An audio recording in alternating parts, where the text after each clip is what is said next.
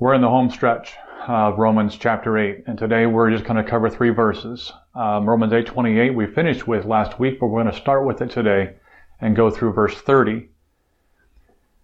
But before we do that, I want to rewind just a bit. There's a phrase that happens every once in a while, quite a bit actually, through the first 8 chapters of Romans, and it's this phrase, we know. It's like Paul is saying, here's what we know. Here's what you ought to know. Here's what people don't know. We know these things. So what do we know? So far, what do we know? And here's just a few. Chapter 2, verse 2. Chapter 1 and 2 outline the bad news that's found. And chapter 2, verse 2 says, we know that God in His justice will punish anyone who does such things. And you can look in the context to see what those things are. Chapter 2, verse 18 says, you know what He wants. You know what is right because you've been taught His law. And the first part of chapter 3 outlines the fact that there's nobody who does good, not even one. And verse 17 says they don't know where to find peace. But then there's good news. In chapter 3, verse 21, it starts to talk about what the good news is. There's a righteousness apart from the law that's been made known through faith, a righteousness that comes from God through faith in Christ to all who believe. And this starts to outline and talk about the good news that is redemption by the atonement of Christ, sacrifice He gave through His blood. As a result of this, what do we know? Well, chapter 5, verse 3 to 5 says we can rejoice when we have problems and disappointments and trials because we know they help us develop endurance. And this doesn't lead to disappointment. We know how dearly God loves us. Chapter 6, verse 6. We know that our old sinful lives were crucified with Christ so that sin might lose its power in our lives. Later on in verse 8, since we died with Christ, we know we will also live with Him. We're sure of this because Christ was raised from the dead, and He will never die again. Death no longer has mastery or power over Him. Chapter 7, verse 18, Paul's big argument with himself about how he wants to do good, but he can't. This is what he says. I know nothing good lives in me. That is my sinful nature. I want to do what is right, but I can't. And then chapter 8, there are 2 times where this phrase happens. Verse 22, we talked about a couple weeks ago. We know that all creation has been groaning up to the present time, as in the pains of childbirth. We know this. And verse 28, we know that God causes everything to work together for the good of those who love Him and are called according to His purpose. All things work together for the good of those who love God. What are all things? Well, in the context of this chapter, in the rest of the first part of Romans, all things, all the prayers, all the weakness, all the groanings, all the waiting, all the suffering, all the struggle with sin and temptation and the passing from death to life, the very act of Jesus giving His life on the cross, the worst kind of death imaginable, the worst tragedy for His friends and His disciples, all that kind of thing worked together, ultimately setting us free from the law of sin and death. There's now no condemnation for those who are in Christ Jesus. Now listen, this is a wide-angle lens through history, but it's all things. I know sometimes we drill down into our present circumstance that God uses all things together for the good of those who love Him. So I've had a bad week, or I lost my keys, or I'm dealing with a health struggle, and I know God can use all things for the good of those who love Him. And that's true. It's not to say that we can apply that verse to our present circumstance, our present trials, but in the context, I think a long view is primary so that we can understand our own short view, just the things we have around us, our everyday lives. Ultimately, though, what is the good that God wants to accomplish in those who love Him? What do all things work together for good? What is this good? Well, I think the next verse tells us He wants us to be like Jesus. I don't think this is too simplistic. I think by faith in his blood, we've been set free from the law of sin and death, and we are known, we've been called, we're forgiven, we've been justified, and like Christ, in varying degrees, by increasing glory, we all are glorified. And that's the progression in verse 30. Here's 29 and 30. For those whom he foreknew, he also predestined to be conformed to the image of his Son, that he might be the firstborn among many brothers and sisters. And those he predestined, he also called. And those he called, he also justified. And those he justified, he also glorified. I want to read a paragraph from author and theologian N.T. Wright. And he talks about the Gospel of John, verse 21, when Peter is coming into contact with the resurrected Jesus. And Peter has this conversation with Christ. Maybe you're familiar with it. Jesus asked Peter, "Do you love me?" And Peter says, "Yes, Lord, you know that I love you." This is what N.T. Wright is speaking of at first. He said, we find a graphic personal outworking of Paul's theme, those whom he justified, he also glorified. In John 21, Jesus meets Peter on the shore after Peter's disastrous denial. 3 times Jesus asks him, "Simon, son of John, do you love me?" 3 times Peter answers with a tentative yes.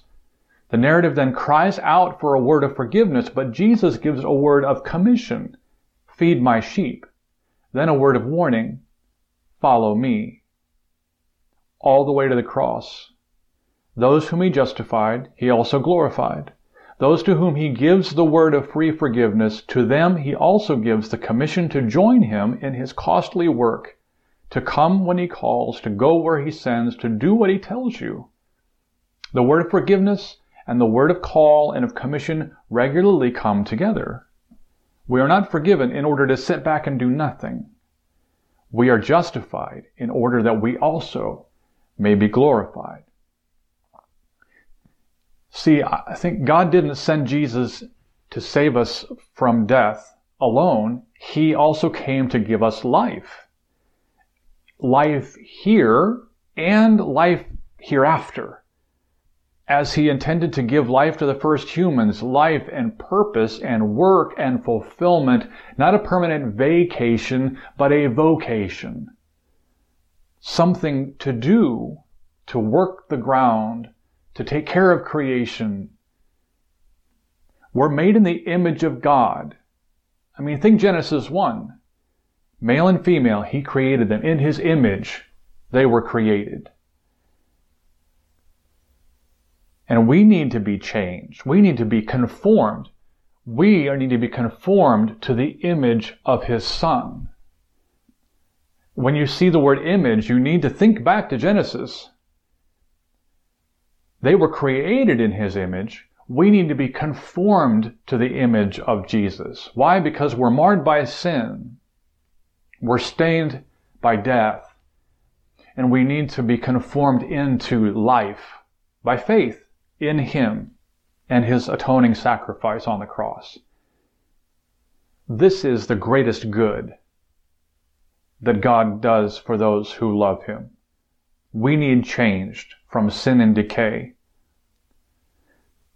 That, as he says later on in chapter 12, verse 1 and 2, to be conformed by the renewal of our minds.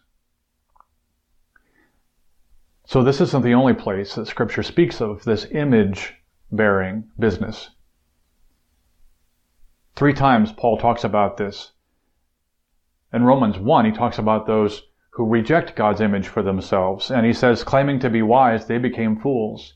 And they exchanged the glory of the immortal God for images, resembling mortal men and birds and animals and creeping things. In other words, they rejected the image of God in themselves. They were and went after other images. They made themselves into the images of other things and followed them. In Colossians chapter 3, verse 9 and 10, Paul leverages this image talk in the reasoning for behavior modification. He says, don't lie to each other. You've put off the old self with its practices, and you've put on the new self, which is being made new in knowledge after the image of its creator. And then 2 Corinthians chapter 3, verse 18. Paul says, all of us who have had that veil removed can see and reflect the glory of the Lord. Think sun versus moon. The sun makes light, the moon reflects the light. We reflect the glory of the Lord. We bear His image. And he says, and the Lord, who is the Spirit, makes us more and more like Him as we are changed into His glorious image. The great apologist and author, Ravi Zacharias, just passed away this last week. And I remember seeing a teaching of his on video once, and he talks about those people that came to Jesus in order to trick Him. They said, should we pay taxes to Caesar or not? Thinking, well, if he says they should, then the Jewish people would call him a traitor, and if he says, well, you should not, then they'll tattle on the Romans and get Jesus in trouble. And what does Jesus say? He says, bring me a coin. So they bring him a coin, and he asks the question, whose image is on this coin? Whose inscription? And they said, well, it's Caesar. And Jesus says that famous line, then give to Caesar what belongs to Caesar. What is on the image of this coin belongs to Caesar. It's in His image. But give to God what belongs to God. And the question nobody asked was, then what should we give to God? And the answer would have been Jesus saying, well, whose image is on you? That was Ravi's point. Whose image do you bear? Who are you paying? Because what image do you follow? Whose image is on you? This short section of Scripture is packed with lots of churchy words, vocabulary that have been fought over, frankly, in Christianity for the last, well, probably 500 years, since the Reformers began to understand the Scriptures in different ways and having different dialogue and banter and debate about things like foreknowledge and predestination and justification. I'm not going to get into the theological deep weeds of this. For one, I'm not smart enough, and two, we don't have time. Other than to say, those whom He foreknew, in verse 29, He predestined to be conformed to the image of His Son. And I just want to give just a really quick illustration of what I think foreknowledge really means in this passage. If we have a timeline that is, like my math teacher used to do, the x-axis from eternity past to eternity future, and let's just say you are here. This is our present point in time, this dot right here. Well, we only know this moment. We don't know anything in the future, and we can only reflect on the past only a certain amount based on our own experience and flawed memories. But God, in His omniscience, which means He's all-knowing, and His omnipotence, which means He's all-powerful, is in what I heard Tony Campolo talk about. God is the eternal now. Whereas God is not at any one point in history just there. He is over all of this. He is outside of time. And He sees everything as one big eternal now. Which is why the book of Hebrews can talk about Christ died for sins once for all. If the cross happened at one point in time, how did it provide atonement and sacrifice and forgiveness for all of the sins ever committed? Well, because God is outside of time. And he sees all of time all at once. And he sees every individual and all he will ever do or say all at once. So there's a difference between having foreknowledge and being a omnideterminer, meaning that he knows everything. He doesn't determine everything. Just because he has foreknowledge doesn't mean that there is no free will to choose Christ or not. He knows whom will choose him. And he's chosen several people throughout history and quite a bit through the scriptures.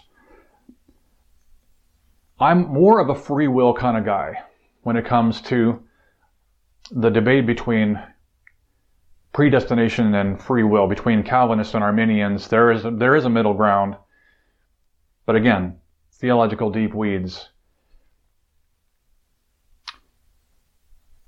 We are chosen, we are called to be conformed into the image of Christ. It's clear, like I said, that God has chosen specific people for specific reasons, specific times, specific purposes. Think back to Genesis 12, God's call to Abram. Go to the land I will show you. You'll be the father of great nations. I will bless you. You'll be a blessing. Whoever curses you, I will curse. All the nations of the earth will be blessed because of you, Abram. And Abram was credited as having that faith that followed and obeyed. God chose Isaac over Ishmael. God chose Jacob over Esau, even though he was the younger.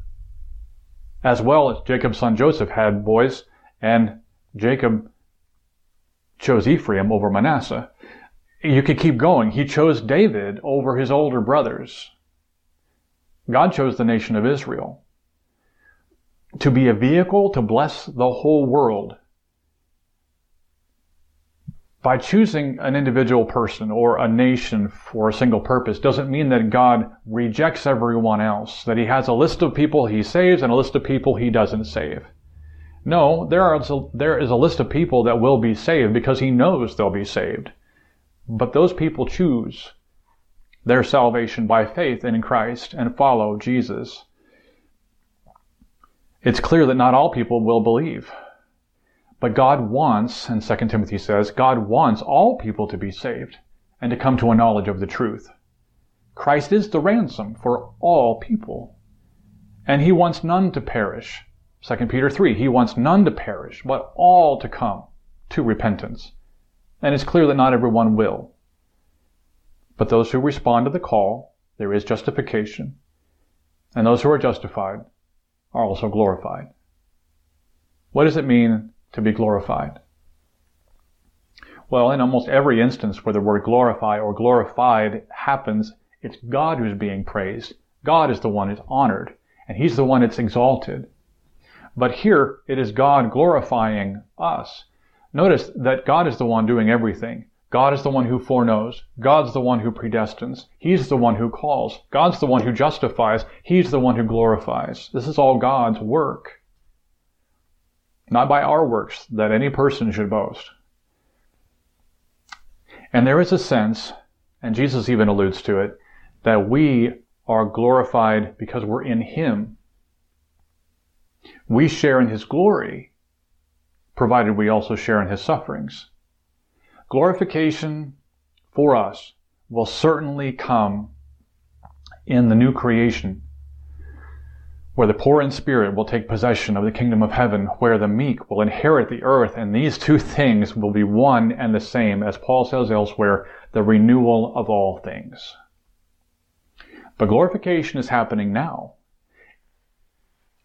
Glorification is happening now in Jesus' people, through us, as we bear his image to the world, as we reflect the glory of God to a hurting, dark, broken world. That's Jesus being glorified in us. You've heard the saying, everybody wants to go to heaven, but nobody wants to die. I think it's true. Everybody wants to be glorified, but very few truly grasp that glorification comes from being justified by faith, which comes from answering the call of God to follow Jesus and obey all He's commanded us. Here's the challenge. Here's the challenge of Romans 8:28. God working all things together for the good of those who love Him. It's not just a vehicle to justify pain or tragedy, as in everything's going to turn out okay. It's not just a justification for trouble or inconvenience in your everyday life that God will work all things out today for your good. That may be true, but I believe the primary goal and meaning for Romans 8:28 is Romans 8:29. See God's greatest good for you as God seeing you, God knowing you, and working hard, and you responding in faith to make you more and more and more in the character, the likeness, and the mission, and the image of His Son, Jesus Christ. God's greatest good for you is to be like Jesus. He's justified you. It's just as if you'd never sinned. And He is being glorified in you because of that. And we can look forward one day to the glorification of all things in the new heaven and the new earth. I hope this has been helpful. It's been a tough text for me. We look forward to the later on in the chapter, where in 2 weeks we come back together and we can celebrate that nothing can separate us from the love of God. But for today, just pray that the greatest good that God does for you is that He makes you more and more like Jesus.